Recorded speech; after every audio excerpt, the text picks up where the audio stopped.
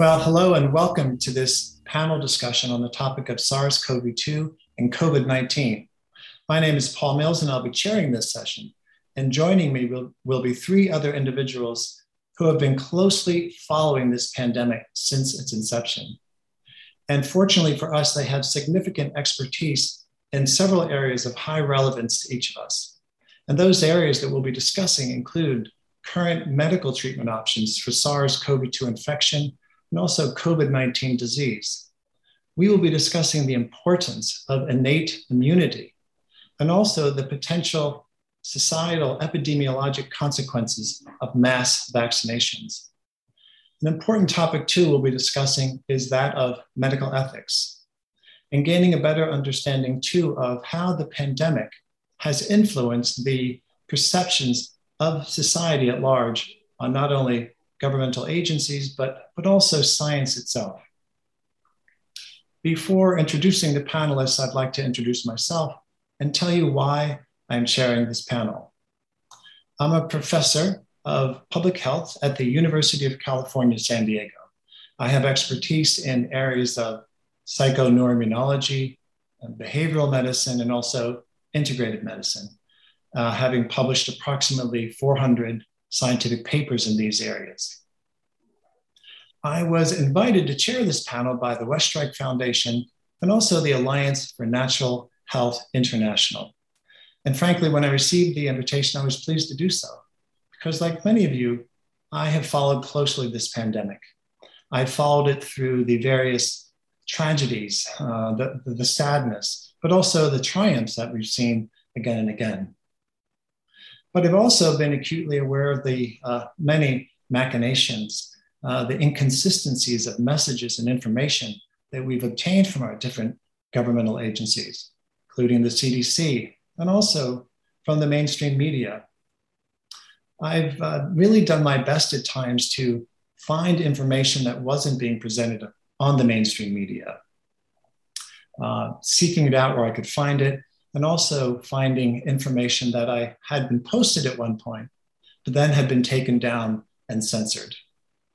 Now, this censorship, frankly, has been very puzzling to me because as a scientist, I keep a very open mind. In fact, if you speak to any scientist, that's a foundation of good science, an open mind. We seek to find as much relevant scientific information as well as opinion on what the topic at hand is. We then do our best to do a synthesis of that information, and then from there, move forward to next steps. Those next steps might be, well, it's time for a new set of experiments in the laboratory. Or if it's highly relevant and the synthesis is far enough along, relevant to medical treatment, then it's time to embark on dissemination and implementation of that new treatment as it evolves over time. This, of course, is very relevant to the topic of the pandemic, and we'll be discussing this. So these are the reasons I chose to chair this panel. I'm really looking forward to it. I have a lot to learn, and I'll now begin by introducing our panelists. So I'd like to have Dr. Peter McCullough introduce himself first, and then from there, Dr. Geert Vanden Bossche will introduce himself, and then from there, Dr. Robert Verwerk. So Dr. McCullough, please. Well, thank you, Dr. Mills, and let me extend my welcome to the fellow panelists and to the viewers of this important program. I'm Dr. Peter McCullough. I'm a board-certified internist and cardiologist. I'm a trained epidemiologist in academic practice in Dallas, Texas. So I see patients every week in my office, and I split my time between patient care as well as academic endeavors. And I'm a member of the Association of American Physicians and Surgeons. That's the banner behind me. AAPS has been a leading supporter. In fact, they were the organization that published the first home treatment guide for COVID-19. And over the last 2 years, I've completely dedicated my clinical practice as well as my academic endeavors to face the virus, SARS-CoV-2. I have 51 papers now in the peer-reviewed literature on COVID-19, including the 2 seminal papers that teaching doctors how to treat the illness early to prevent hospitalization and death. I have over 650 papers in the National Library of Medicine cited by that indexing organization and 1,000 overall publications. So like Dr. Mills, I believe we're in the upper echelon of all published physicians and scientists right now in the United States. And I've taken an analytic view towards COVID-19, trying to give my guidance last year through a series of contributions. I was a regular contributor to The Hill, trying to guide our lawmakers on pandemic response. This year, I've started a radio program for the world, America Out Loud Talk Radio, the McCullough Report. And many of you have recognized me. I'm a frequent contributor on Fox News, Real America, OAN, Newsmax, and most major news channels in the United States, because as a clinician, as well as a scientist and epidemiologist, I have been fortunate to be well positioned in understanding clinically what the next twists and turns will be with the pandemic and pandemic response, and most recently, trying to help the world interpret the emerging data on vaccine safety and efficacy. So thanks for having me so much on the program. Wonderful. Thank you, Dr. McCullough. Dr. Van den Bosch. Hello, everyone. I'm Piers van den Bosch, and my background is in fact veterinary medicine. But shortly after my specialization in veterinary medicine, and in fact, initially the first years of my professional career were in equine medicine and surgery. But then early on, I shifted to molecular biology and virology, did a PhD in virology, and stayed for a number of years in academia, where I primarily concentrated on virology, also environmental virology, was teaching zoonosis at the university in Germany, Stuttgart. And I then went on and joined the vaccine industry, where I worked in a number of companies, primarily, first of all, in late development, where I was very close to the product, very close to vaccine development for several viral diseases. And I then primarily switched to R&D. So in the research department, I was mainly in charge of adjuvants and alternative vaccine delivery. So it's in fact a special field, a special branch of vaccinology. And that's also where I learned immunology. From there, I joined the Bill and Melinda Gates Foundation, and also organizations like Gavi, set up also my own company, which was specialized, in fact, in vaccine design. I've been passionate and fascinated by vaccine design. So the designing really completely new approaches to teaching the immune system on how to tackle a number of diseases that we have no solutions for right now. About 10 years ago, I realized that we are turning a little bit around in circles with our vaccines. We have a number of very good, very interesting vaccines. But then as it comes to chronic diseases, for example, as it comes to therapeutic diseases or immune-mediated diseases, we are really stuck. So I felt the need really to find a completely different approach to vaccine design. And I have been, in the last few years, concentrating on vaccines that target NK cells, so cells that are can tackle a broad number of different pathogens and that are not restricted by genetic haplotypes. So when, after I had worked with these companies, I set up my own consultancy company, and that's what I have been doing over the last 2-3 years. And also when COVID came along, I felt immediately involved, because although I don't have that number of papers like you guys, I can draw from several different fields. I can draw from immunology, I can draw from vaccinology, from infectious diseases, from zoonosis, from also evolutionary biology. And I think that has become very, very important during this crisis, because literally a pandemic is already very, very complex in its own right. It is a very complex interplay between the host, of course, and the virus. And then this pandemic is even more complex because there has been a lot of human intervention in terms of infection prevention measures, in terms of mass vaccination, etc. So it seemed to be very, very important to put all the different pieces of the puzzle together And I personally think that one of the most puzzling elements in this pandemic that has been not very well understood is the immunology, especially also the involvement of the innate immune system has been largely ignored and neglected. And that is why where I'm primarily trying also to educate people and to contribute in a way that we can finally come to some consensus and find solutions to the deep crisis we are currently in. Thank you. Well, thank you very much. Already, as we're doing our introductions, I'm getting so many ideas for questions beyond the list that we had already populated. So, Dr. Bever, please tell us about yourself. Thank you very much, Paul. I'm a sustainability scientist. I've been working for the last 40 years in that field, something of a polymath. I'm an ecologist by original training, and I have had a career that's really mixed everything from academia through to consultancy and campaigning on everything from environmental through to chemical issues and health issues. So my academic background after my original training in ecology was in looking at sustainable agriculture, looking at, if you like, complexity in agro-ecosystems and how to create stability there. Was at Imperial College London, where I did a master's, a PhD, and then 7 years postdoc.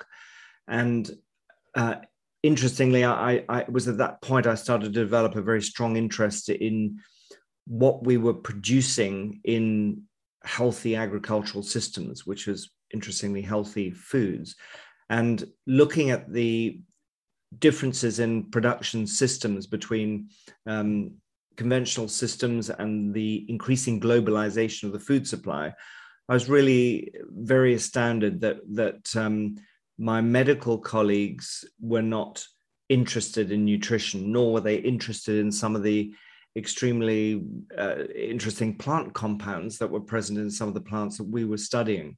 And that really woke me up to the fact that we need to have people who are involved both in producing healthy foods and healthcare. And I was then in 2002 offered a permanent job. And instead of that, I set up the nonprofit Alliance for Natural Health International. And for the last 20 years, what we've been doing is really looking at how you can apply sustainability to healthcare, very much working at how we can connect more with nature and understand how we can work in harmony with nature to create health rather than working against nature. So for me, when the whole SARS-CoV-2 pandemic developed, it was quite extraordinary to see so quickly that the primary desire was to have a very unilateral strategy that was everything revolved around this spike protein antigen. And because it was being produced very, very quickly, because it was being produced with public money, because governments were indemnifying the manufacturers, we very quickly went very public on the fact that transparency was all important. And of course, we never got transparency.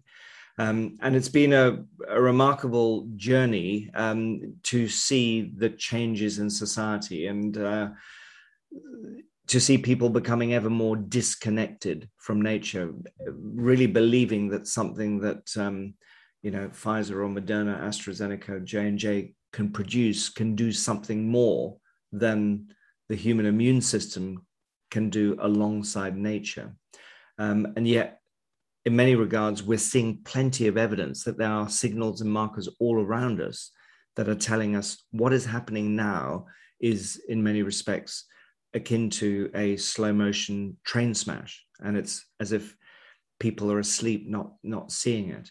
So really important part of the process for us in ANH is how we can help people to become re-empowered. Essentially, we've seen this transition away from what was going to be patient-centered, personalized healthcare to now a kind of form of institutionalized, top-down public health, in which governments are working hand in hand with corporations, with big tech, big pharma, big media to provide a narrative, all dissent is shut out. That is a really disturbing situation. So it's really how we can help educate people, how we can transition and help this movable middle, the people who understand that there's something wrong, but they can't put a finger on it. And they don't feel safe by, following, for example, people who've been labeled as outright conspiracy theorists. There's a huge amount of commentators who are not getting airtime. And this is one thing we're all doing. We're also doing it with the World Council for Health, which is the new umbrella organization of many different associations, group doctors and scientists who are coming together. And we've got to fix this. So thank you, Paul. Yeah, thank you for all that. And I'll look forward to us unpacking a lot of what you said and expanding on it as relevant to all the different domains we will be covering, including medical therapies. I was very interested in your comments about the food chain and lifestyle medicine, which hasn't gotten much attention during this pandemic.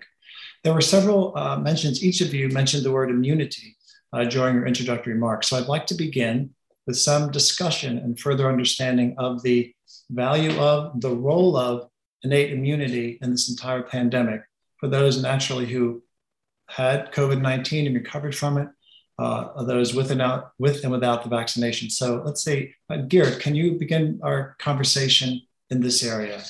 Thank you. Yeah, sure. I don't know exactly where to begin, but it seems logical to me that we would begin at the very start of the pandemic, where we basically found out that the vast majority of people in good health, not only children, I would say basically everyone in good health was largely protected from the disease. And so that this, despite the fact that the population was, of course, immunologically naive, because this was a new virus. And it spread pretty fast in a sense that within a few weeks, a few months, the virus was already detected in several different continents. So one naively wonders why this virus could spread and why the vast majority of people were simply protected. I mean, being immunologically naive, it's difficult to find any other answers than to say, well, this is probably a kind of innate immune protection. And there is little, even as vaccinologists, and we should not forget that to a large extent, this field has now been dominated by the vaccinologists, by the vaccine industry. And I've been part of them, and I'm of course still a vaccinologist, but I must admit that if there is one field that is largely neglected in the field of vaccinology, it's innate immunity. And that is because when you start vaccinating somebody, you start with the acquired immunity. You induce antibodies, and that is already, or of course also T cells. This is part already of the acquired immune system. So we skip this step of innate immunity, and we immediately come or induce our second line of immune defense, right? The first line of immune defense is, of course, the innate immune system. And so interestingly enough, this SARS-CoV-2 is not a virus that is typically a childhood disease, right? Because, I mean, especially children were almost not affected at all. Of course, you have always the exceptions where even children have some underlying disease of genetic deficiencies. But, and on the other hand, so what we know as well, and this is a little bit back or related to what Rob was already saying in his introduction, there are a number of publications that clearly correlate good health status with good innate immunity. And it has also been, I would say at this stage, very well documented. It's just that these papers aren't read, and I'm not going to bore you, but it is very interesting that in a number of these publications on innate immunity, it's literally said that it is really pretty contradictory with the current paradigm, and that this is a field that exists and has been explored since 20 years, but has not really been considered and given enough importance. So it's certainly a field that we have not been considering. We know that, especially in children, innate antibodies are very, very important and protect them from a number of diseases. These innate antibodies have a large spectrum. They are polyreactive, can recognize all kinds of different variants.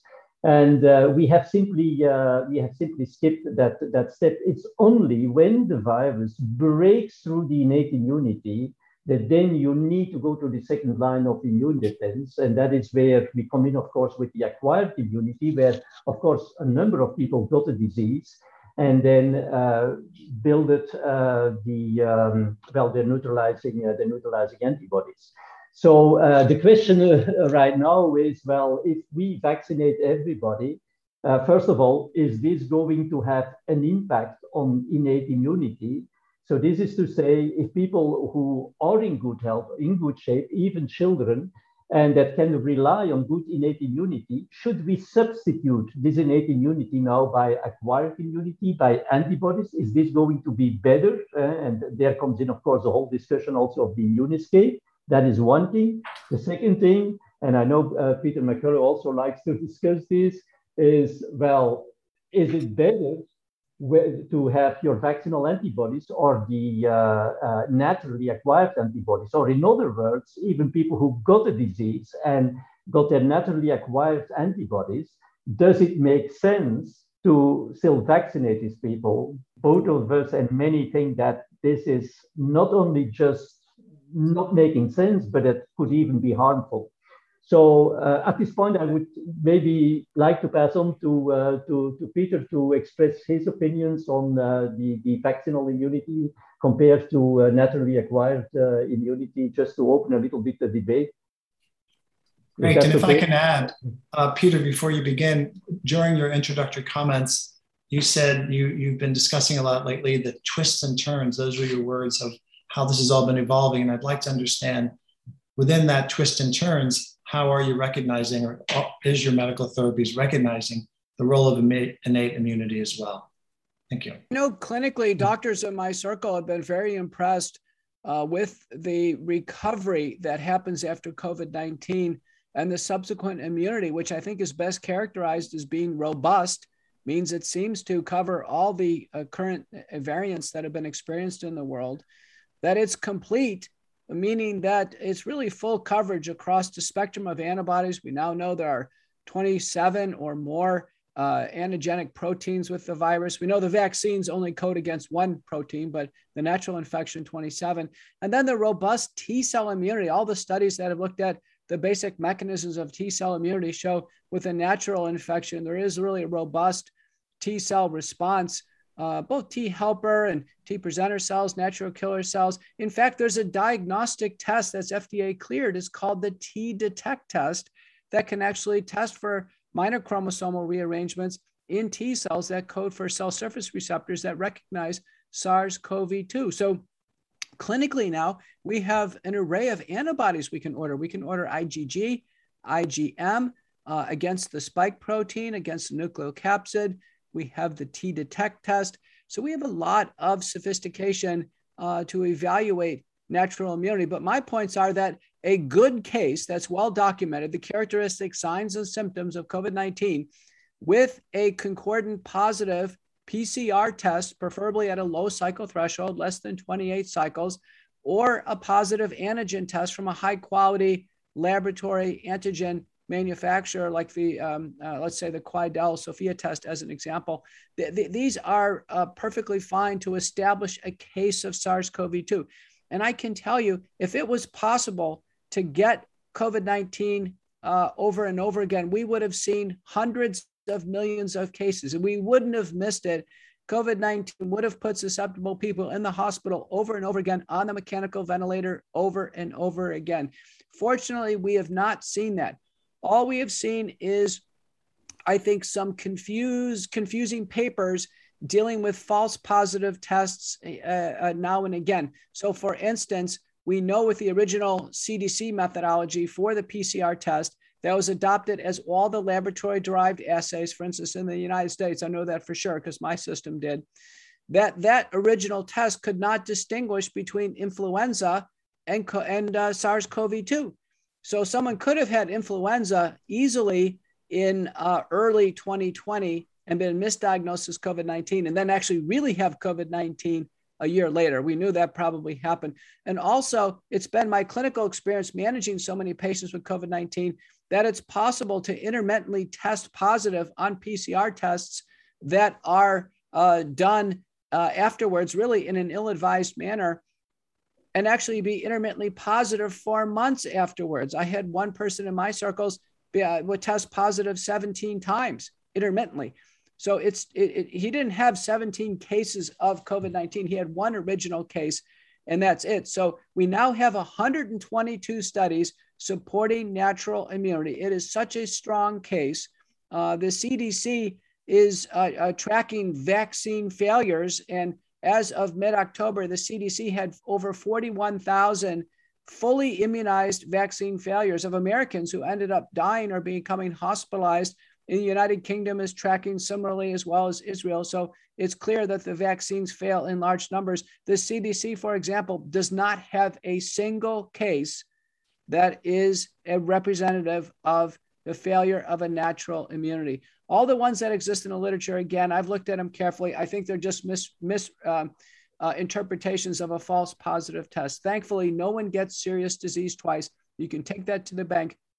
It basically, we've seen protection against the Delta variant. And we know SARS-CoV-2, the mutations have been largely in the spike protein and some in some other epitopes. But by and large, the mutations haven't been enough for the virus to change phylogeny and have it become SARS-CoV-3 as an example. The cross immunity from SARS-CoV-1 to SARS-CoV-2 is very strong. It's about 90% homologous, and we have supportive data. So natural immunity is so important that Representative Diana Harshberger from Tennessee has proposed national legislation to recognize natural immunity. The CDC has had demand letters in for months from physician groups demanding recognition of natural immunity because that's the only way we can get out of the pandemic. If we pretend as if we're always susceptible, that means everybody has to wear masks. People in nursing homes have to go in lockdown. Do you know, sadly, that we have seniors in nursing homes, they've survived COVID-19. And every time there's another subsequent case, they're actually put in solitary confinement in their rooms. There's someone in my family circle who's been basically in prison for 6 months after COVID-19. It's completely wrong. We're actually testing people who have COVID recovered asymptomatically before they get on airplanes across borders. None of that's needed. The FDA has not cleared any of these tests for asymptomatic testing. The World Health Organization says don't do it according to their June 25th guidance. And so naturally immune can be completely free of masks, of asymptomatic testing.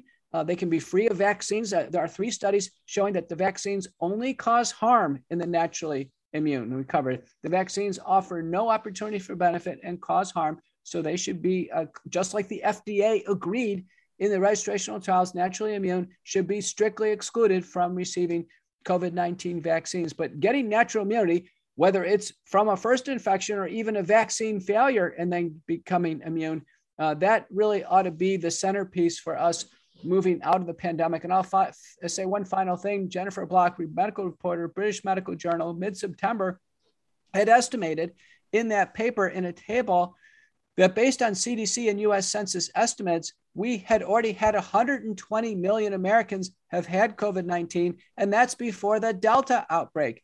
And the Delta outbreak involved a large number of younger individuals, and some believe the estimates are now 200 million Americans now are fully immune. At the CDC meetings for childhood vaccination, there was agreement among the CDC and FDA and panelists that 40% of children through May had already had COVID-19. And now after the Delta outbreak, it's my estimate, 80% of children in the United States have already had the illness. That's a large group of people who should be completely off the table for any of these interventions, masks, testing, lockdown, vaccination, et cetera. Thank you so much, Peter. That is an extremely powerful message, and a message that's very different than what most of us hear through the common media and messaging. And I think is so incredibly valuable. And for me, it raises a question, and it's something you also mentioned, Geert, that it's well recognized the value, the importance of innate immunity, but it hasn't been at the forefront of the conversation. It's hardly been in the conversation at all, really. And Robert, you mentioned that a lot of your work has to do with lifestyle medicine, including nutrition. And there's this link between our natural immunity and our lifestyle and lack of comorbidities, et cetera. Why hasn't this been such a central part of the conversation? And what can we do to improve it? And of course, I know, Rob, your alliance is endeavoring to do that for us. So could you please address that? Look, absolutely. I think some of it is because the science hasn't been well understood. If you look at, for example, the emerging evidence about the importance of epigenetics, for example, the nature of an individual's environment to essentially reprogram, particularly the innate immune system, that's pretty important. And it's one of the overall challenges that we see if we look at where the burden of disease tends to lie. It lies with more deprived people.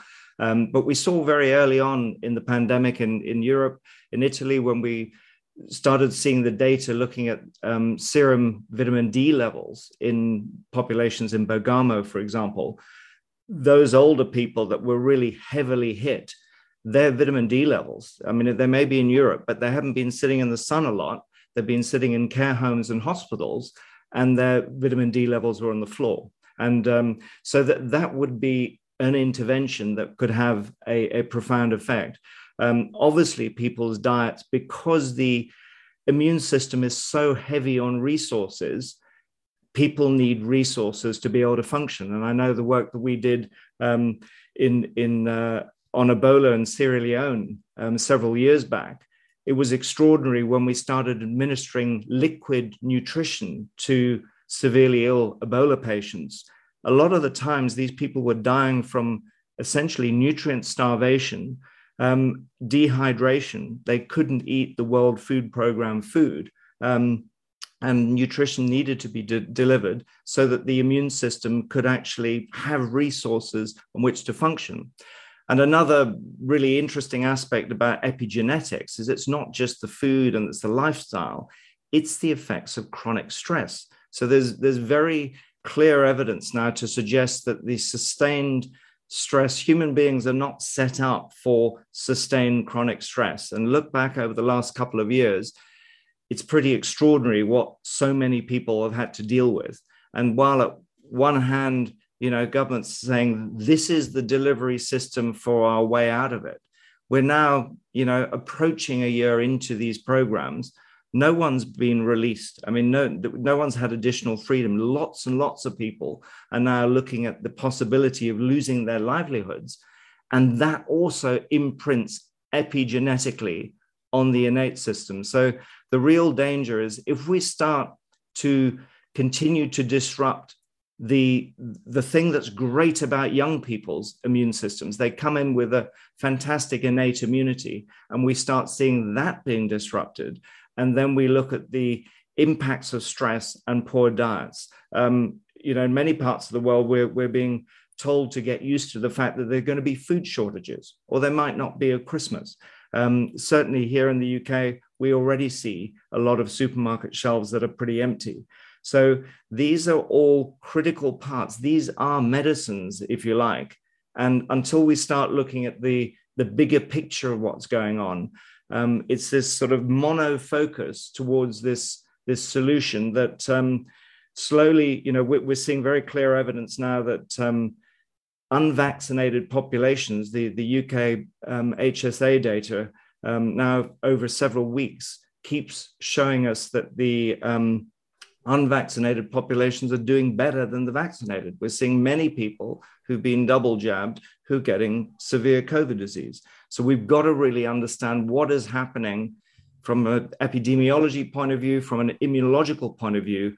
And it really, I think to anyone that was thinking about this rationally, it's time for a rethink. And the extraordinary thing is there doesn't seem to be a desire to do a rethink.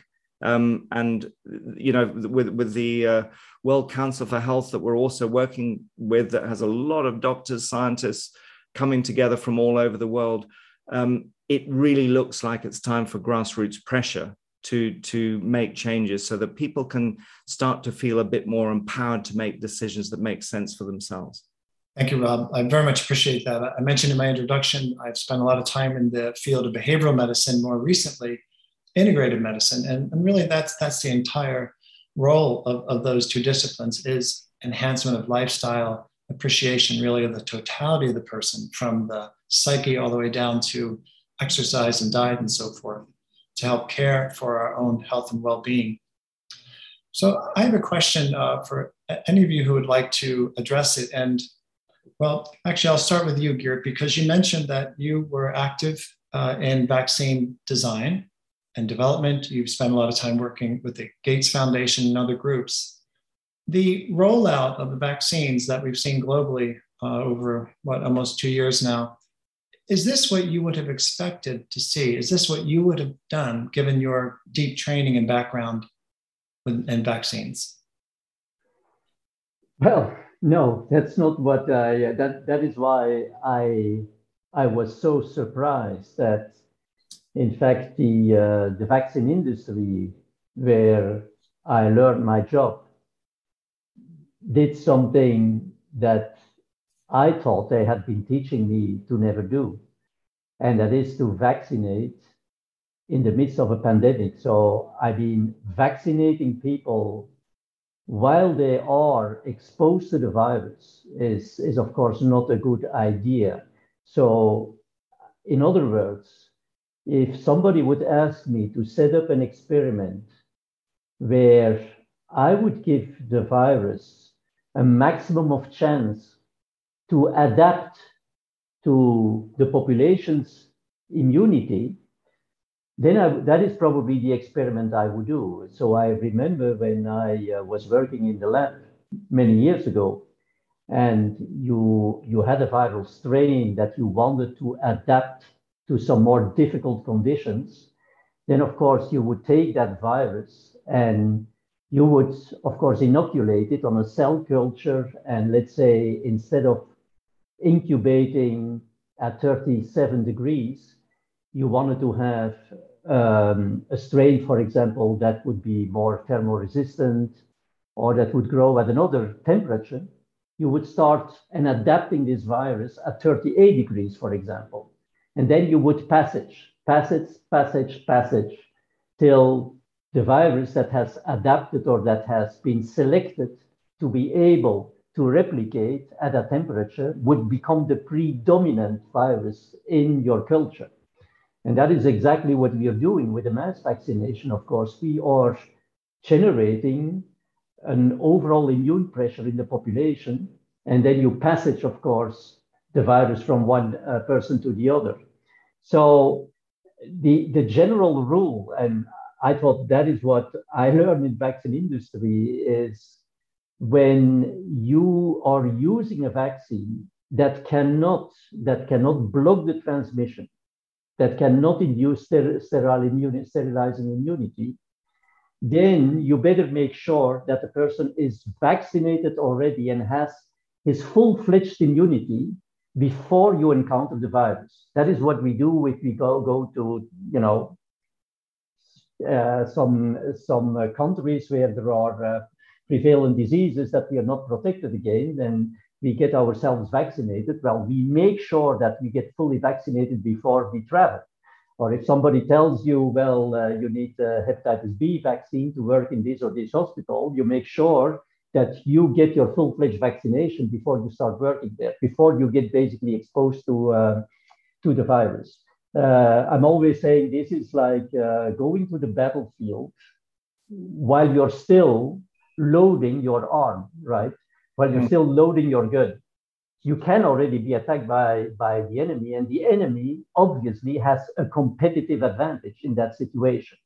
Now, we have to remember that on top, this was also well known, that when we started this mass vaccination, rolling out these mass vaccination campaigns, we had already strains that were more infectious. We knew that strains were already circulating that the spike protein of which did not match the spike protein that's in the vaccine.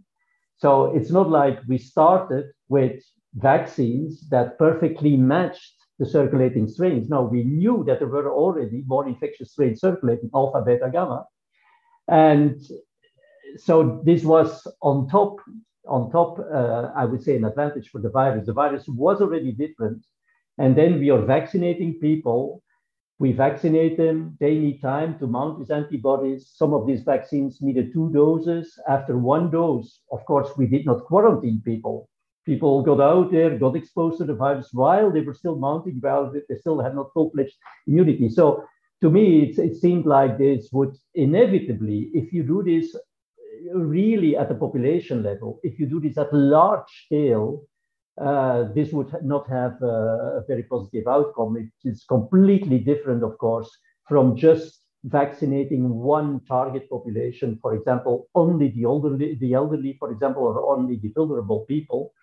So no, the answer to your question is I was perplexed. I was completely surprised, and I reacted immediately because I was 200% convinced that this was not something to experiment with. Most of our vaccines, as everybody knows very well, are always directed at certain target populations: adolescents, children, elderly, etc. We never do mass vaccination. We basically have no single example of doing mass vaccination with non-live vaccines, even the subunit vaccines or the mRNA vaccines, the nucleic acid-based vaccines, none of them are live vaccines. We never do this. We never vaccinate with non-live vaccines in the midst of a pandemic. There is no example. There is no precedent whatsoever. As we know, some of the pandemics are like also, of course, the smallpox. We used live vaccines. Also for polio. And for polio, basically, we came in with these vaccines after the pandemic was almost over, right? So yeah, it was for me completely against the conventional school of thoughts, and I was very surprised. Yeah, completely. Yeah, against your training. You mentioned the immune pressure that this course of action has taken, and please, anybody jump in addressing this. But what have been the consequences? And I'm particularly interested in what will be the long-term consequences of this immune pressure, as it's created a different environment for the virus to, evolve and adapt and change. So there's that side of it. And then, of course, I also want to get into just physiological consequences. Peter, you've seen myocarditis, pericarditis. I also want to cover these topics as well. But let's talk about these long-term consequences. So, Paul, I think it's very important to mention, and I've messaged Dr. Van den Bosch multiple times on this. He's been prescient in anticipating these important developments in the pandemic. I give him enormous credit for anticipating what exactly has happened. So we learned early in the summer clinically that fully vaccinated individuals were acquiring the Delta variant and passing it to one another.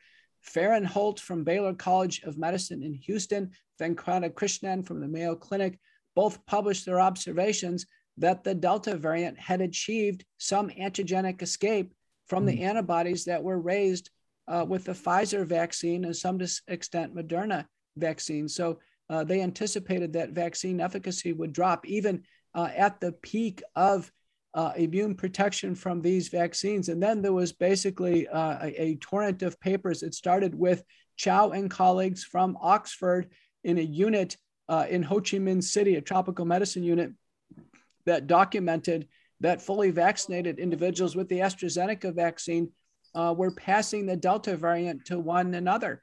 Hetemäki from Finland reported healthcare workers getting the Delta variant and passing it to patients and having it become fatal.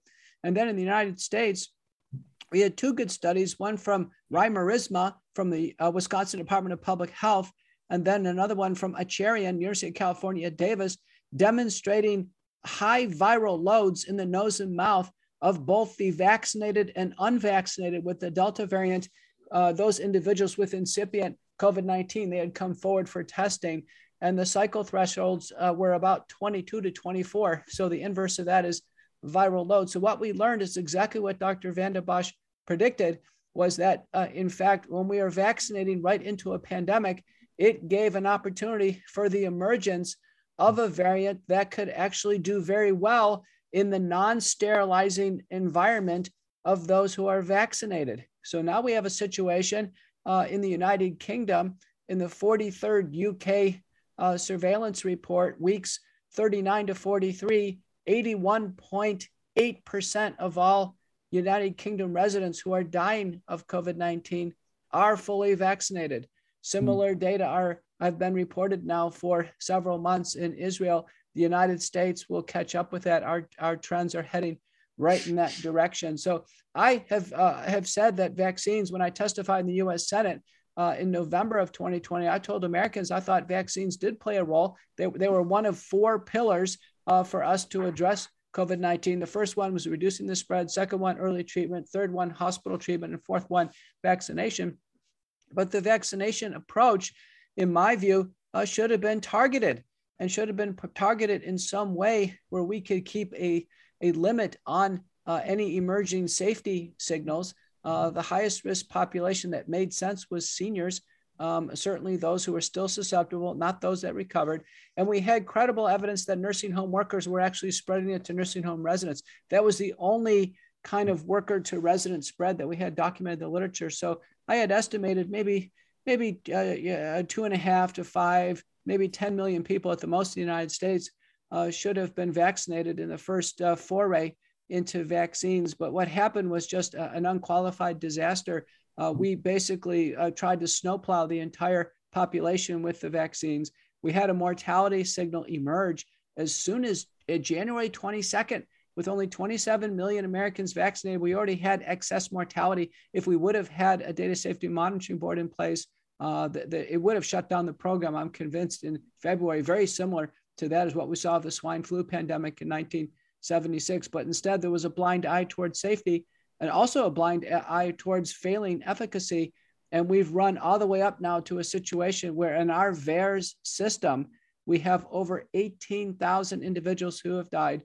We know from two separate analyses from Rose and McLachlan that 50% of these deaths occur within 48 hours, 80% occur within a week, 86% of the time there's no other cause. And we know it's biologically plausible because all the vaccines available in the United States, as well as the UK as we speak, and the EU, actually use genetic technology to create a mosaic of cells in the human body, somatic cells, and immune cells that produce the spike protein. They actually harness the body's cellular machinery to produce the spike protein for an uncontrolled period of time and for an uncontrolled amount. And so you can imagine among variation in individuals, the tolerance to handle a potentially lethal round of production of the spike protein. The spike protein is proven to be pathogenic. It damages organs, damages endothelial cells, causes blood clotting. It alone and by itself has been shown to damage key cells in the heart and cause myocarditis, and the FDA in the United States agrees. It also causes neurologic injury. It triggers other immune phenomenon that cause Guillain-Barré syndrome, other neurologic syndromes, and our regulatory agencies agree and actually have warnings on it. So this has basically evolved now into a public health disaster. The first public health disaster was SARS-CoV-2, the respiratory infection, and the second disaster now is the fallout and the consequences of an ill-advised mass vaccination program. Thank you. Again, powerful messaging and extremely troubling. For me personally, it brings up this topic of informed consent. Even when this vaccination program began, it was already known there would be this laundry list of adverse events, some less serious, some extremely serious, even potentially mortality. And we've seen that bear out over the many, many months. However, the message to the public remains the same, that the vaccines are safe and effective. I don't think either of those are, certainly the first one's not true. And so what happened to informed consent? And what can we do for next steps to fill in the public? And Rob, I know you'd like to speak about that, but anybody jump in.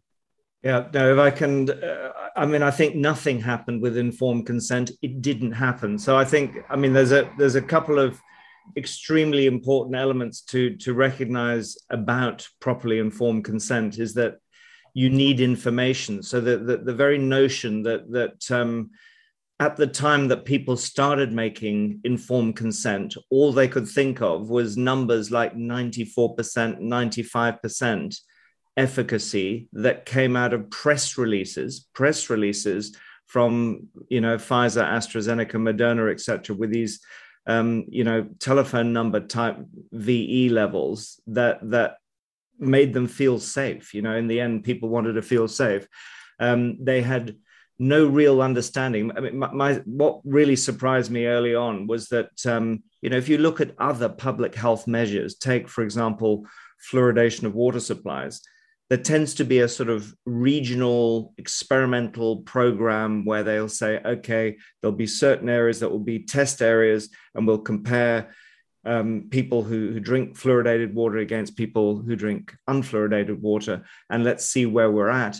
We'll test early treatments. We'll look at all these things. What the notion of rushing full scale into mass vaccination, as Geertje said, that there is no precedent for doing this. And the bottom line is that we were involved in a campaign to block the changes in UK medicinal law.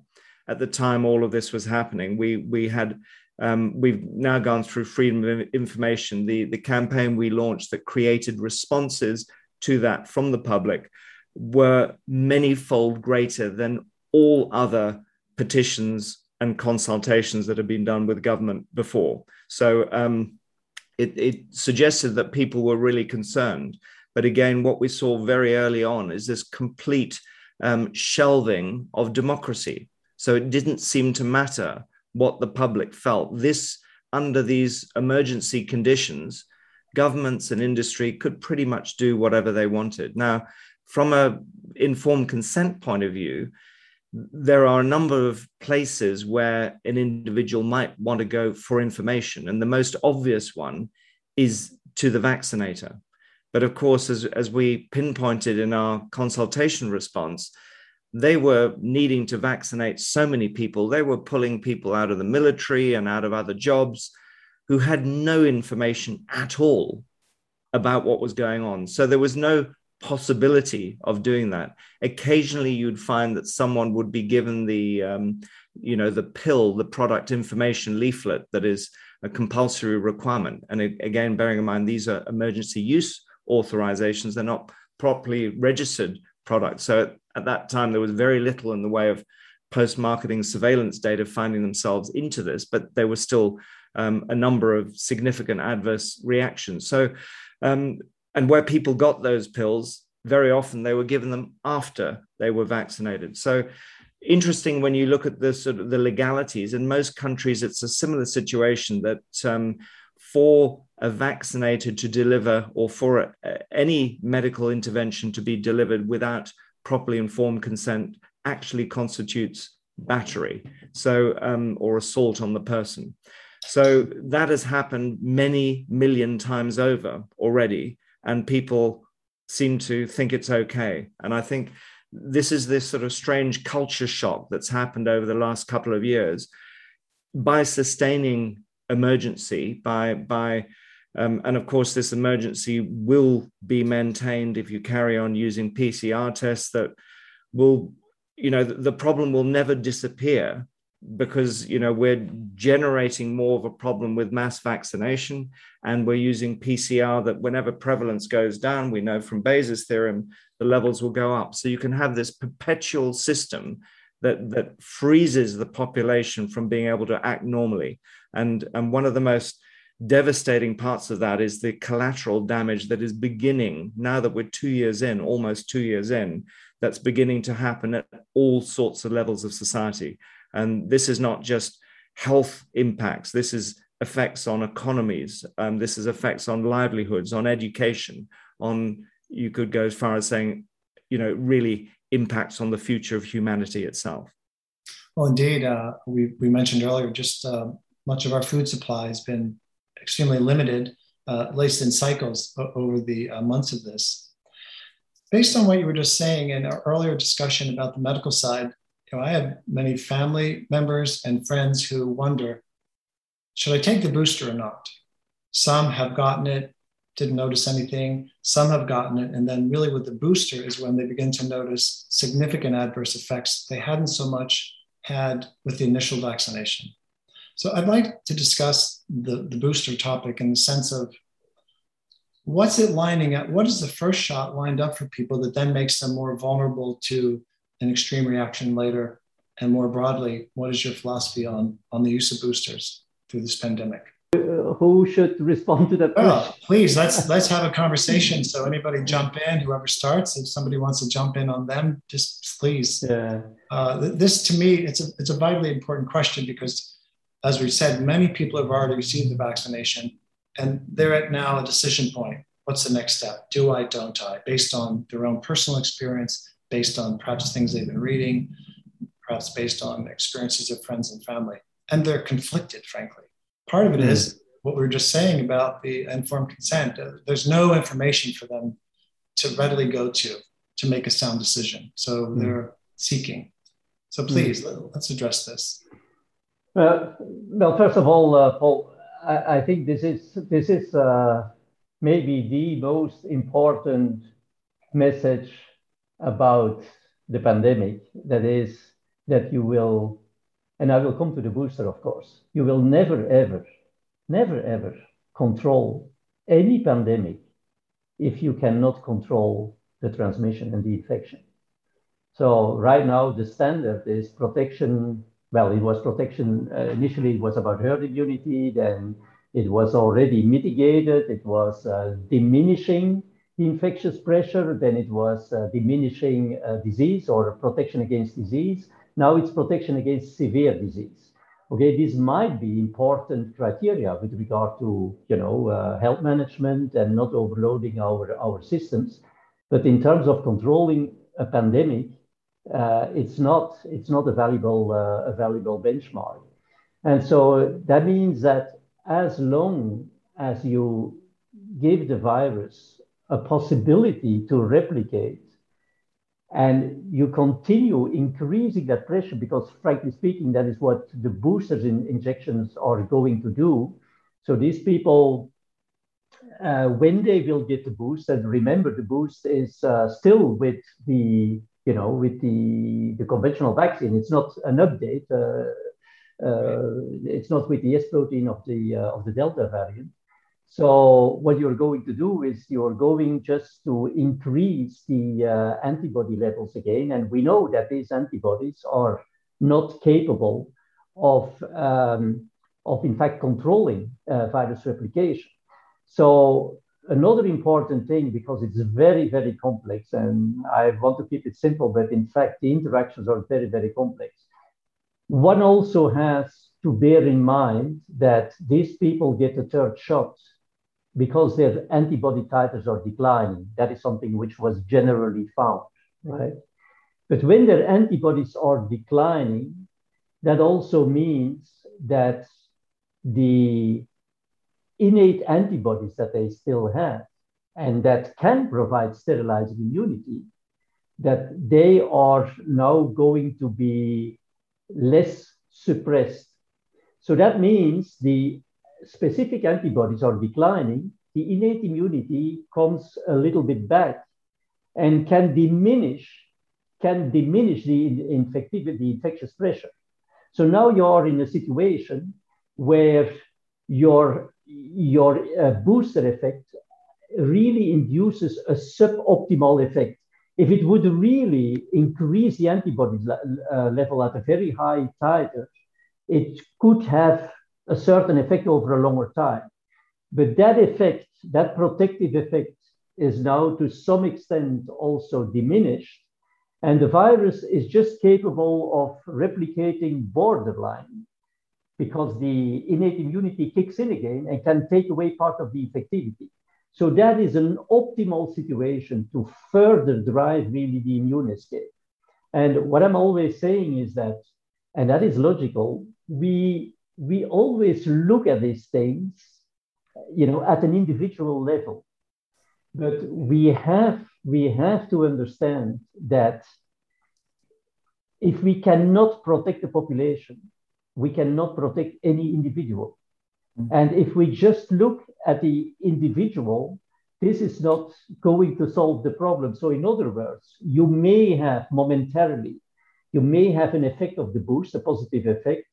And that's what we have, people think is going to happen in Israel right now, where they've gotten already the third boost. But on the other hand, people don't realize, because it's not their individual case, that by doing this again massively, we further drive the immune escape, and that this virus will now come in a more infectious, even more infectious form that will then, of course, also for the individual, escape even to that boosted immunity. So at the end of the day, what we do at the population level has for every single individual an impact. And that is why if we only look at snapshots and we look only in the short term, for example, we have seen an evaluation in Israel 2 weeks after the boost, 2 weeks after the boost, guys, this is a success, and we diminished even the effectivity, etc., etc. I mean, that doesn't count. The pandemic is per definition an evolutionary event. It evolves. And the more it evolves, and the more, and that is not me saying this, these are the molecular epidemiologists who are following where this virus is moving and where all these mutations are converging to. And that is to an end station that is common. And the more we evolve towards that end station, that is higher infectiousness, and I hope it will not be, but I think it could be resistance, then this is, of course, going to have in the longer term or even in the midterm a detrimental impact for every single element of that population. So if we just look at the individual level and just look at snapshots and short term, we can cry victory, but we have to look at this along the lines of what a pandemic really is, which is an evolutionary phenomenon. And then the boosters doing this massively, and people will can follow this, because for me, the strength is you do the reasoning, the host virus interaction, you study the immunology, and you make a prediction. And when you're really very convinced that you have not made no mistakes in your reasoning, and that get then confirmed by the data, I mean, this is very, very compelling. And what I expect, for example, in the exemplary country, Israel, is that after a short period of a progressive incline, the virus will have overcome again the effect of the boost, and we will go up again, like maybe worse than before. But I don't want to be the drama queen here. But anyway, that is the effect. The effect of the boost. The first dose, the same. You have not full-fledged immunity at that point, and you have antibodies that are not fully functional. So that means they cannot fully neutralize the virus, but they can, of course, already bind to the virus. And you know what is in the literature about antibodies that bind to the virus, but have no functionality in the sense that they cannot neutralize the virus. Well, this is a topic on its own right, but it seems like this situation is prone even to enhancing the disease. AD. And there I would like to refer to Peter, because he's one of the guys who is observing these patients after their first shot and see what's happening, for example. Yeah, excellent. That is a question I've had too. So yes, Peter, you want to address this in your medical work? The US FDA and the advisory panel reviewed the data on boosters September 17th. And the first vote by the panelists was 16-2 against boosters. And the rationale was in part that there were some data suggesting that boosters weren't needed. as pointed out by Dr. Vanden Bossche, that some of these analyses on vaccine failures were done really just a few months after being fully immunized. So the vaccines did hold up to some degree with the alpha, the beta, and the gamma variants, at least a small portion of gamma. There were papers recently published, by the way, by Self and 1040 and others, suggesting the vaccines were doing something, at least for a few months, against the legacy variants. But one of the key pieces of information is those legacy variants are exactly that. They're legacy. They're in the past. They're gone. We have 99% Delta right now, since it's thriving among the vaccinated, whether they're fully immunized or receive boosters. And we have data from Israel showing failure of the boosters in some papers. There's other papers suggesting that maybe the boosters are having a short-term effect. But I'm greatly concerned about the biology of what the vaccines do. We know that the vaccines cause production of the spike protein. The spike protein, the 1200 amino acid protein that confers the pathogenicity of SARS-CoV-2, to keep giving the human body a run of spike protein in different mosaics of tissues. We know the lipid nanoparticles now go to the brain, the heart, the adrenal glands, the ovaries, other sensitive organs, to keep having rounds of production of spike protein and exposing the body to these dangers is extremely concerning. And we now had a stunning finding by Bruce Patterson, presented in preprint in July 29th, and then at the Rome International Summit. And I've had a chance to interview Dr. Patterson. He'll be coming up on America Out Loud Talk Radio. He's a brilliant scientist who studied at the University of Michigan and Northwestern University. He was a molecular biologist and researcher at Stanford and at Northwestern. He's a top shelf investigator. He clearly showed that in people sick enough with respiratory SARS-CoV-2 infection, that the S1 spike protein was recoverable from CD16 positive human monocytes up to 15 months after the infection. Dr. Patterson, in a personal conversation, basically told me he's extremely confident that after the vaccine, that the spike protein will persist in the human body of some individuals clearly for more than a year.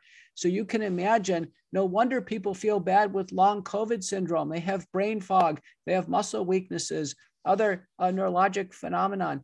People also similarly feel bad after the vaccines, even if they haven't had one of the explosive non-fatal or fatal consequences. They feel bad after COVID-19 vaccination. Some of them do. And now the concern is accumulation of spike protein. If the vaccine injections occur more frequently than a year, and it looks like we're looking at every 6 months, there is a medical certainty now that spike protein will accumulate not only within immune cells, but probably in the interstitial spaces, maybe in neurologic tissue, muscle, cardiac tissue, for basically a prolonged residence, inciting inflammation, itself causing damage. We now have a paper from China showing that the spike protein interacts with two cancer genes, one the P53 gene and the other one being the BRCA gene. To have a foreign protein in the body for a prolonged period of time interacting with cancer genes, having a negative impact on inflammatory illnesses, and then neurologic and cardiac systems, I think is extremely worrisome. I was on Australian TV with an interview, and I was shocked to learn that Australia is planning to have 14 doses per person. That is one dose every 6 months for 7 years. That type of prolonged exposure to a spike protein, in my medical judgment, is extraordinarily risky for the development of chronic disease as a manifestation of vaccine. Right now, all the vaccine risk we're seeing is short-term. Most of it's within the first 30 days, death, and then these immediate organ injury syndromes. But if we start giving boosters, now we give the real possibility of the vaccines causing chronic disease in a large population. Given everything you just said, including what's going on in Australia, where is the possible rationale for lining up so many of these injections for people over time?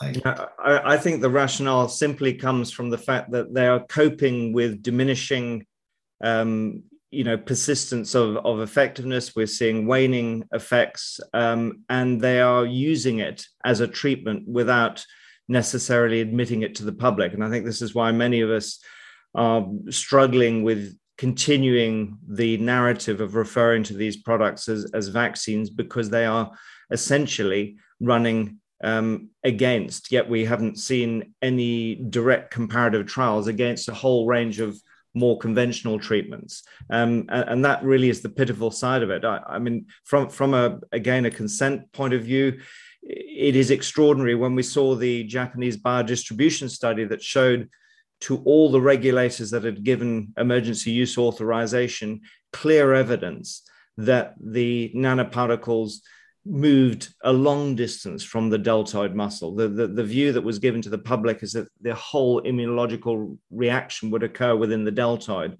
and as if by magic you would then have sufficient neutralizing antibodies to deal with the problem. So they knew from the outset, and even when you look at the viral vector candidates, again from 2007, we knew that the use of the viral vectors, the very viral vectors that were immediately put into production, could be associated with thromboembolic events. So you start to put the picture together and you realize, given that the public had also been very much behind funding all of this, and again, fascinatingly, from the sort of the communication, the point that Peter makes about the cytotoxicity of the spike protein, I'm staggered. An institute like Salk Institute, who did some of the groundbreaking work on specifically the cytotoxicity of the spike protein alone, how that has been jumped on by fact checkers, by governments, from people generally who are not in a great position to know one way or another. But as soon as you recognize that there is independent toxicity, and in fact that toxicity may directly be associated with the vascular events that we start to see in later stage, suddenly, as Paracelsus told us more than 450 years ago, the dose makes the poison. So this idea of just starting to increase dosage just because the treatment isn't working anymore, when you then don't look medically at all the other options. And obviously through the work we've been doing with the World Council for Health, the number of doctors who are now being struck off because they have used ivermectin or recommended ivermectin, unless you follow the mainstream strategy. So this notion of being able to allow clinicians to work to the best of their abilities, I mean, that from a bioethics point of view is a very sad state to be in. And the fact that, patient choice doesn't count for much either. So people, I mean, we've just been dealing with a colleague who didn't do anything about his COVID-19, found himself in a ward where, there were 4 people in the ward. 3 of them were fully vaccinated. They had COVID-19 as bad as he did, but the level of care that he received because he happened to be unvaccinated was much worse than the others. And of course, we managed to get ivermectin and, high dose vitamin D and other things into him. 48 hours later, he walked out of that hospital. One of the other patients died. And of course, again, the very fact that they weren't interested to understand what had happened within that person's body. We've seen in oncology this happening for years when someone has a phenomenal remission. What has happened to the scientists that must reside in every doctor?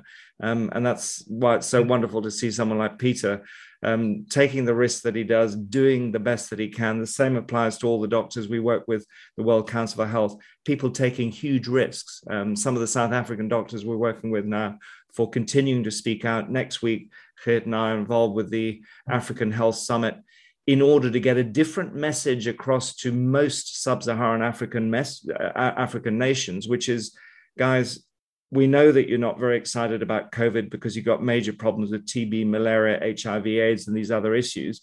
But don't buy into the idea that you need a vaccine, because it could be the worst thing, both from their own individual health point of view, in terms of disturbing innate immunity in particular, but also it may be important from an evolutionary perspective to ensure that a very large proportion of people in sub-Saharan Africa, I think the vaccine coverage, the COVID vaccine coverage rate is less than 5% in sub-Saharan Africa at the moment. The longer it stays that way, perhaps the better it is for all of us. That's a very interesting observation. I wouldn't have thought about that. And Rob, I appreciate you sharing your personal story about a friend or colleague who was in a ward. I personally know, and of course I've read through the literature, there have been a lot of adverse events, different types. Peter, you mentioned some of these here too. People often ask for advice. Gosh, what can I do? I'm having this symptom, that symptom. And I don't know actually. So any of you who could speak to that, what kind of general advice can we give people who have had an adverse effect? If you want to speak different categories, that would make sense to me. Do this if you've had that, do this if you've had this one. So please chime in on that. Yeah, Paul, since I'm a cardiologist, I'll pick up on the well-recognized complication of myocarditis, a non-fatal syndrome that the US FDA and the other regulatory authorities worldwide recognizes with the messenger RNA vaccines. And in a paper by Avolio and colleagues, they demonstrated that the spike protein independently damages pericytes, which are the cells that support the capillary network and the cardiomyocytes within the heart. The spike protein is expressed there. It incites inflammation. And the syndrome occurs in younger individuals. It peaks around age 12 to 17, but it tails off all the way up to age 50. And in a paper by Rose and myself published in Current Problems in Cardiology, we demonstrate that epidemiologic relationship. It's far greater in men than women, boys greater than girls. I mean, substantially more. So there must be some relationship to androgens or to that kind of post-pubertal burst in androgens or gonadotropins. And very importantly, it's a very serious consequence. I was on national TV in June when the story broke, and the CDC and FDA had a universe of 600 cases. They analyzed 200 cases, and both those agencies and statements said that the syndrome was mild and it was rare. And I strongly objected to Americans on national TV. I said, number one, it can't be mild because 90% of the patients are hospitalized. Mild conditions don't require hospitalizations. And I said, it can't be rare because very few children have been vaccinated at that time. And from a safety data perspective, it's really irresponsible to say something is rare. We should always be cautious and conservative and indicate the term we use in data safety monitoring is the tip of the iceberg. So what they saw in June was the tip of the iceberg, and I was right on both accounts. Now we have over 11,000 cases of mild pericarditis certified by the CDC in the vaccine adverse event reporting system, and a paper published at the end of August by Tracy Hogue at the University of California at Davis shows, and with these thousands of cases now, 86% of the patients are still hospitalized with chest pain, signs and symptoms of heart failure, very high cardiac troponin levels, a blood test indicating cardiac injury, about a quarter have incipient heart failure with abnormal echocardiography. I can tell you clinically, I manage these patients. I have to put them on drugs to prevent the development of heart failure. These are young kids basically be treating with heart failure drugs we'd use as an adult. They can have no physical activity. We have to get resolution of the syndrome, multiple lab tests and imaging. We know from a paper published in 2018 in Circulation Research from other forms of myocarditis, generally, it's a pretty good series, about 13% of those individuals actually have permanent cardiac damage. Now, we hope that this large number of people now coming forward with vaccine-induced myocarditis, we hope that there is complete recovery of cardiac function. But sadly, there are already deaths. Choi and colleagues from South Korea just reported a death in a 22-year-old Korean a man died shortly after the COVID-19 vaccine. He had signs and symptoms of myocarditis. The autopsy indeed showed myocarditis in critical parts of the heart. There was dramatic inflammation and destruction of cardiac tissue, what's called contraction band necrosis. There can't be a more clear signal here that the vaccines, if the mosaic of cells where the lipid nanoparticles taken up substantially includes the heart, which it can in some, and it must be stochastic in terms of how this happens. There must be some interaction with androgen or androgen receptors. And then the boys, far more than girls, develop this syndrome, which at least in now some cases can be fatal, and then in other cases may lead to permanent cardiac injury. I think parents and young people ought to look at the myocarditis warnings and look at it very clearly. Our agencies are putting these warnings on there for a reason, and the only way to avoid this complication is to defer on the vaccine. That's fascinating. Pierre Corey from Frontline COVID-19 Critical Care Alliance is started administering now anti-androgen drugs specifically for that reason. Any outcomes on that yet, as far as efficacy say? Well, they're getting great results. What they've started to see, and this is one of the difficulties about drawing data from a few months back, is that it's a moving, playing field all the time. The goalposts are shifting, and so what they were getting is extremely good results with ivermectin, but when they started to see worse outcomes until they started increasing the doses. So they're now all the time that the protocols are having to change. And that would suggest that somehow the host pathogen interaction continues to evolve. And I think, Geert was really one of the first people to really remind us that we've got to look at what this vaccination pressure is actually doing to this interaction, together with the fact that we're dealing with a new pathogen altogether. And we're now using, a spike protein antigen that's based on a computer model from the original Wuhan virus that has very little relationship to what we're dealing with. And it's extraordinary that these clinicians now are being more and more sidelined by the system. Which really we should see discourse in science. We should see the sharing of these protocols, the sharing of results, not the exclusion of people having phenomenal results. Indeed, yes. That's what I mentioned in my introduction. It's been so puzzling to me as a scientist to watch the trajectory and how certain information has been handled. Information that I personally view it as extremely important and valuable. Well, that's very sad news about the cardiology story you've been sharing, Peter, but good news that there are approaches to help with the treatment and maybe offset it even being incurred. Geert, one of the questions we get asked a lot from our members in ANH is that there seems to be a large group of people who made a decision early on to be vaccinated. They thought it was the greatest thing that they could do for themselves, for their grandmothers, for their families, for the planet. They now have more information than they had before, and they don't want to continue. And we know a lot of people who've had a single jab who haven't had the second one. We also know people who've had 2 jabs who now are ambivalent about having a booster. Can you just talk about what you think from the perspective of their immune system? Many of them are asking, will we recover? If we haven't experienced any notable, obvious adverse event, and of course, some of them have, some of those were sometimes short-lived, others are still dealing with these problems. But for someone who hasn't experienced a significant adverse event, what's happening to their immune system? Will they become equivalent to, say, someone that is vaccine naive? Well, we first have to distinguish between people who have been thoroughly primed, and that means they got their 2 doses of the vaccine, and those who got only a single shot and most likely didn't get really primed. So people have to realize priming means that your immune system has memory, that it will memorize when it sees the pathogen or the antigen.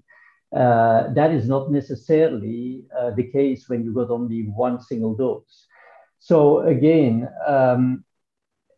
let me start out with the unpleasant finding to then move to something maybe more positive. The unpleasant finding in this pandemic is that there is a snowball effect. So what I mean is that you have to realize when you got vaccinated, so you got primed, normally your antibodies decline after a while. So there is no problem. But unfortunately, we are dealing now with a pandemic of a highly infectious variant, the Delta variant. That means that the likelihood that you get naturally boosted by this virus has now become very, very high. It's almost impossible to avoid for like 6 weeks in a row, unless you lock yourself into a bunker or something, to not get exposed to the virus. So you have to remember, when you are really primed, as soon as your immune system sees a little bit of the virus, a little bit, your antibodies will go up again dramatically. So that has always been, and again, my statement and my viewpoint is that what is good for the population is good for every single individual. What would be good in the first place is that these antibodies could decline.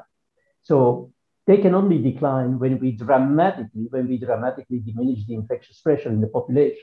Yeah, a situation back to where we were at the beginning of the pandemic, where we had the Wuhan strain that was way less infectious than the type of variants we are dealing with right now. So, however, so that is something we cannot avoid unless we dramatically, massively, we do mass chemoprophylaxis campaigns, mass antiviral chemoprophylaxis campaigns in countries that have a high vaccination rate. That means where the Delta variant has a huge competitive advantage and has become dominant. So that is the only way we can get the infectious pressure down in the population and get the likelihood that people get reboosted over and over again in a natural way by the naturally circulating variant, that this likelihood becomes remote, so that there is not a continuous, let's say, boost of their antibodies, because the thing we barely touched upon is that these antibodies, each time that they get elevated titers, they will also again suppress your innate immune system.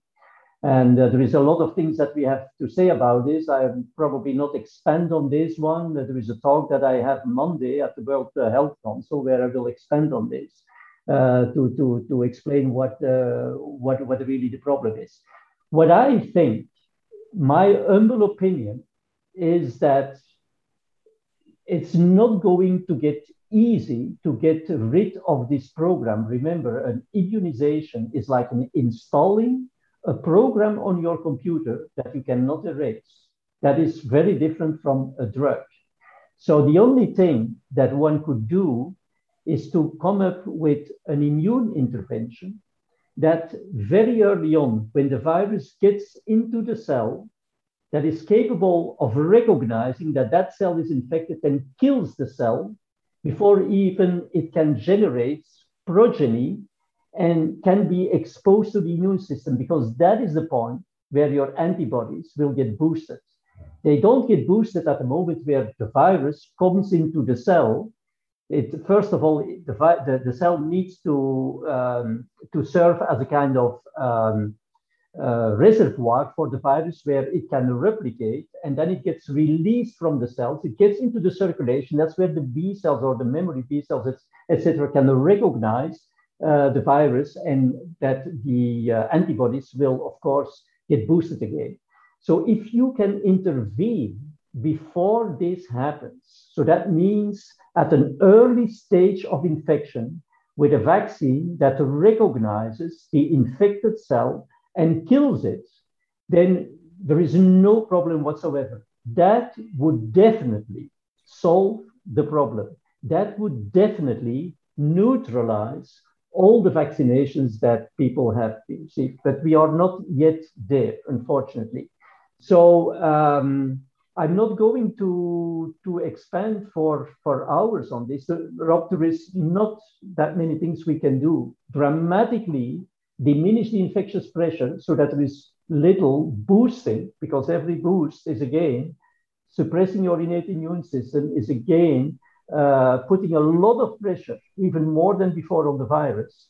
The other thing, which works at an individual level, is to immediately kill the virus when it infects the cell, in a way that the infected cell is eliminated, this would have a beneficial impact, not only for the individual, but of course, since this would induce sterilizing immunity, it would dramatically suppress the infectious pressure in the population, which would, of course, be beneficial for all of us, because it's this infectious pressure that is having this snowball effect, where you get more immune pressure.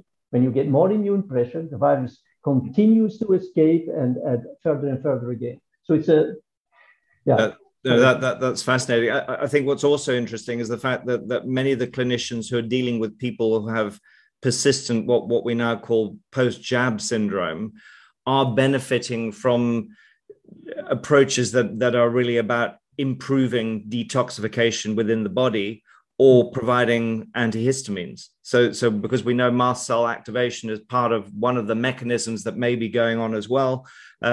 We see also the liver being placed under a lot of stress. So, for example, people are taking NAC that boosts the level of glutathione in the body, can be important. And that is not typical of anything you would use for a normal vaccine, but you would use it for any toxin. So again, it does suggest that some of the symptoms that people who do suffer ongoing symptoms post-jab are actually linked to toxicity. From a natural point of view, yes, NAC, quercetin, for example, from the to deal with the histamine side are definitely very, very helpful. Herbalists are using milk thistle to support the liver as well. So yeah, interesting processes. Peter, have you got some views on people who've been jabbed?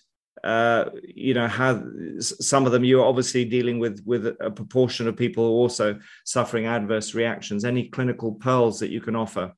The first thing I'd mention is the diagnosis. To try to diagnose a vaccine injury syndrome, it's challenging. So we could just start with headache and neurologic symptoms. This is common. It's difficult to know when to get a CT scan or MRI. The US FDA and other regulatory agencies have warnings on AstraZeneca and Johnson & Johnson for thromboses in the brain. And so when to pull the trigger and do imaging is a big deal. I mentioned myocarditis in the children, when to get an EKG and cardiac troponin. My advice to clinicians is be cautious, be conservative, and get the tests, because we don't want to miss these potentially fatal diagnoses. And they're going to come up as more and more people come forward each round of vaccination. The neurologic syndromes, many of them, the non-specific ones, once we've ruled out thromboses, end up getting treated with some forms of drugs that have shown some benefit in clinical trials of acute COVID-19, including fluvoxamine for the neurologic syndromes, for these cardiac and pleural pericardial symptoms, colchicine, prednisone. Use of ivermectin, which is interesting because ivermectin is the only drug that has an anti-spike protein property to it. So it believes that people are calling it spike protein disease in these various organs. And then, as mentioned, because of the extensive tissue damage and the catabolic strain this puts on the body, the use of nutraceuticals and supplements in the United States, one that's popular, again, without an evidence base, though, is N-acetylcysteine, an antioxidant that regenerates glutathione. I think it's really all hands on deck. I'm calling for vaccine injury centers. It's so similar to the long COVID syndrome, both manifested by prolonged presence of the spike protein in the body. Probably the vaccine injured ought to be right in there with the long COVID patients and get into randomized trials of various approaches. It's probably going to be a multi-drug approach. And my experience so far is that these are long lasting. It takes months of treatment. I was recently alarmed in my practice with a woman who I had for 10 years. She was perfectly managed. She's about my age. She took Johnson & Johnson in March. Here we are in September. 6 months later, she develops a thrombosis of the entire left arm with no blood outflow of the left arm. It turned blue. She had to have emergency treatment with thrombolytics. Now she has to have a vascular surgery. Her arm is ruined. I did fill out the VAERS report, and I did check off the box permanently disabled. Sadly, in the United States now, we have 28,000 people in the U.S. FAIR system who are now checked off as being permanently disabled as a result of taking one of the COVID-19 vaccines. Well, and I'm pleased that we're covering this part as we're winding down our session, meaning what type of therapies there are, drug therapies and otherwise, for those who have had adverse effects from the vaccines. And we mentioned a few. I'll also add one that in one of the JAMA series, it was approximately 2 weeks ago, there have been scientists, clinicians who have been working with different types of Chinese herbal combinations and have been having success in symptomatology.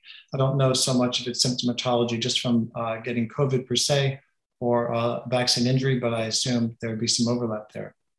So there are quite a few things that we as the public, as individuals, can do on our own to take care of ourselves if we've had adverse effects, but also just to take care of ourselves, to strengthen our own innate immunity. And we'll post some of that on the website once we post this video. What else, gentlemen? This has been really outstanding, particular closing comments. I wanted to put in a plug for both prophylactic and active treatment of oral and nasal virucidal therapy. This is important. This has come on strong now in 2021. There are 7 clinical studies, 1 large randomized trial, over 2,000 patients involved. And it basically uses one of several different solutions that have a virucidal activity. It kills the virus, either dilute povidone iodine or dilute hydrogen peroxide with some Lugol's iodine, even dilute sodium hypochlorite has an anti-infective approach, both mouthwash and gargle, and then nasal spray or nasal nebulization. This is important. It looks like preventively, the effect size that we're seeing is about 75% preventive after exposure in a congregate setting. So I'm telling all my patients when they're out of the house, going in to church or other congregate settings, when they come home, to go ahead and do oral and nasal virucidal therapy with one of these solutions. And this is in the Truth for Health treatment guide, as well as online videos, and that those who have routinely go outside basically do it twice a day.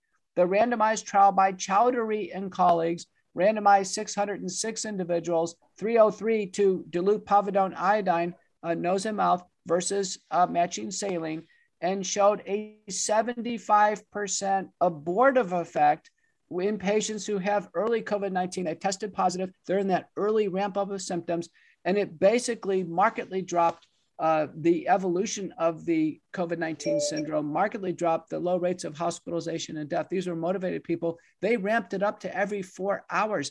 And the mechanism is that it's dropping the viral load to some degree. It's not eliminating the virus, but it's dropping the viral load.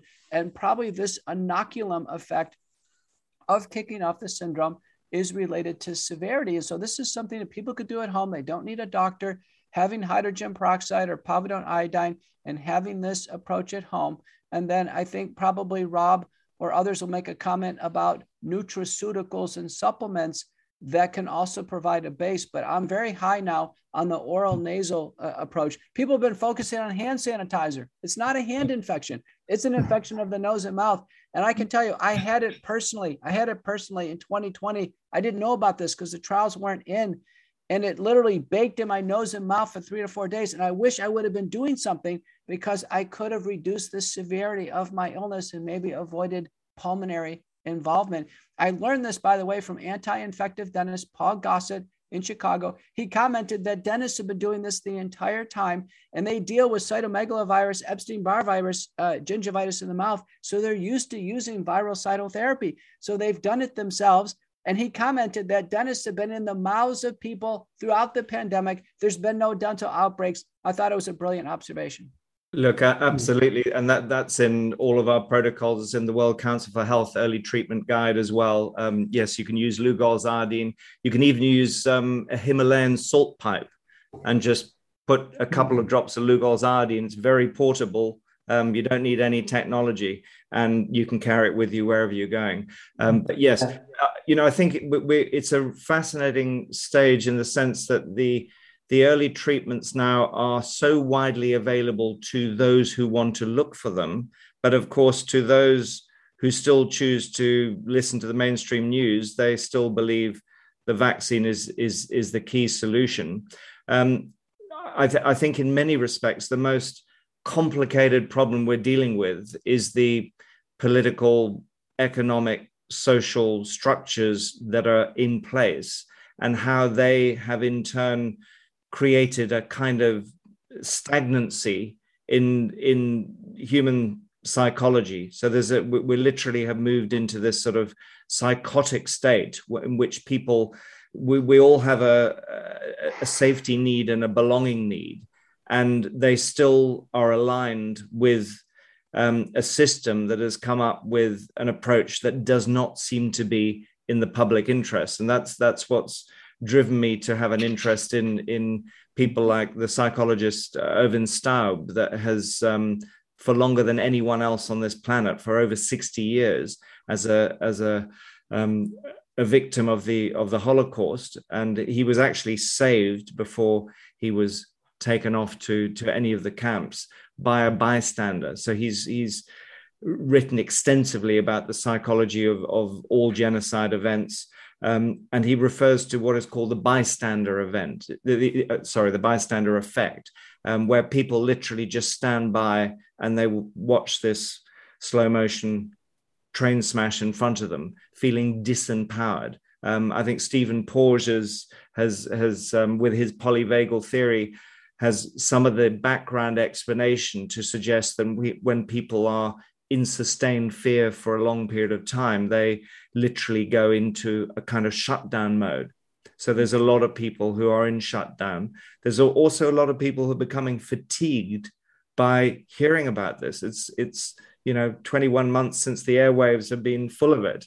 And while at one hand, they don't seem to have the attention to look at other things, they also know that their survival is very hooked up. Their future, their children's future, their grandchildren's future is very hooked up in terms of how we take this. And again, from a sort of evolutionary point of view, I do think we are living through what is now a huge moment in human evolutionary history. We are at a sort of Waddington canalization event. Okay.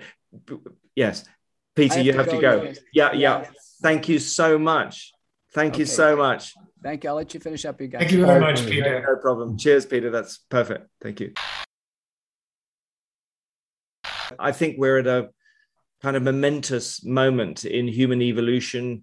Looking at the father of epigenetics, Waddington talked about the canalization, how a marble would roll down a slope. And as we see epigenetic marks imprinting deeper and deeper into the genome, we actually, not just individually, but as a society, get further and further locked into these valleys.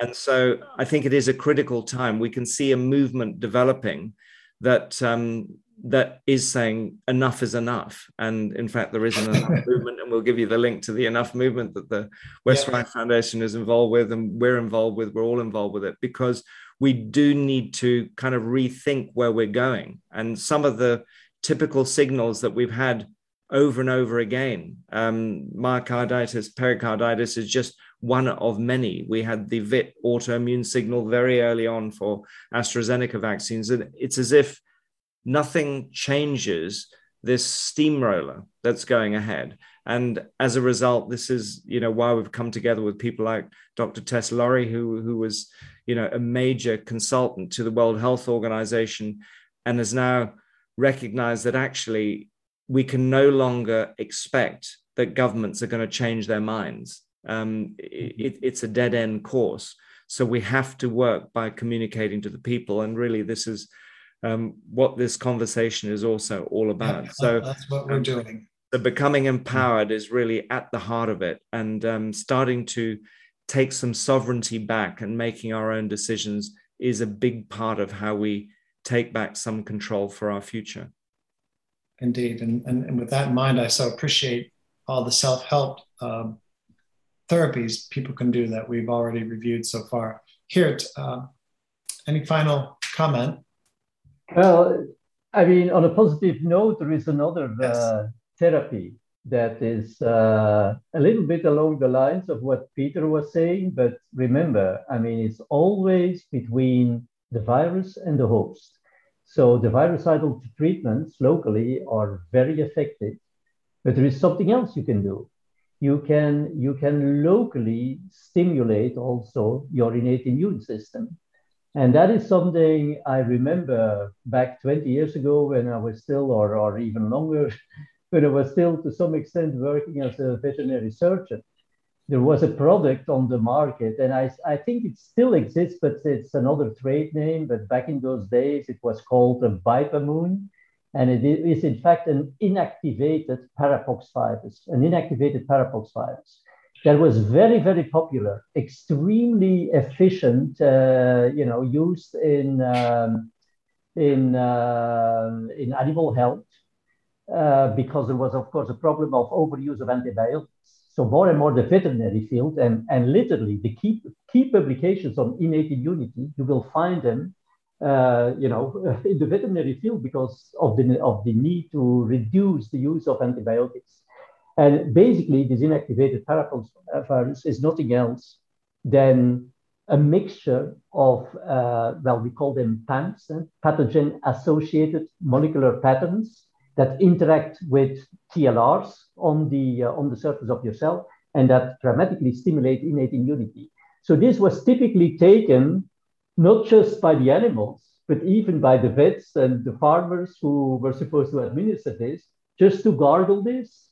And it would protect you against influenza and a number of these respiratory viruses. It was very efficient, very efficient. So we should always think about both being involved. So with regard to what Rob was saying, I think what I see as a big challenge right now, a really big challenge, is that the society gets split really between the vaccinated and the unvaccinated. And we must say, there is no doubt about it, that now from an immunological viewpoint, these have become different populations. Nevertheless, as I also emphasized, this is a global event. We can only solve this together. We can only solve this as a population. And so I'm always advocating not just for the science, but also for solidarity. It's only as a population that we will be able to solve this. Again, my veterinary background, if you leave the herd, you're no longer protected. You can only be protected by being part of the herd, right? And if we start splitting up the population and labeling them, vaccinated or unvaccinated, now we must solve this as an entire population. That is how we are going to protect the population and hence protect every single individual in the population. I think that's very important. That is a message I just wanted to convey at the end of our session. And thank you so much for sharing, Paul. But maybe it's not finished. I don't know. Sorry. Thank you, Jurt. I very much appreciate you fitting that message in, and how you just said we're diverging into potentially two different populations immunologically. That's another point for me to ponder deeply. I want to thank you, gentlemen, for the opportunity to moderate this session, which I've very much learned a lot from personally. And I also believe that our listeners will find this of great value. So thank you very much.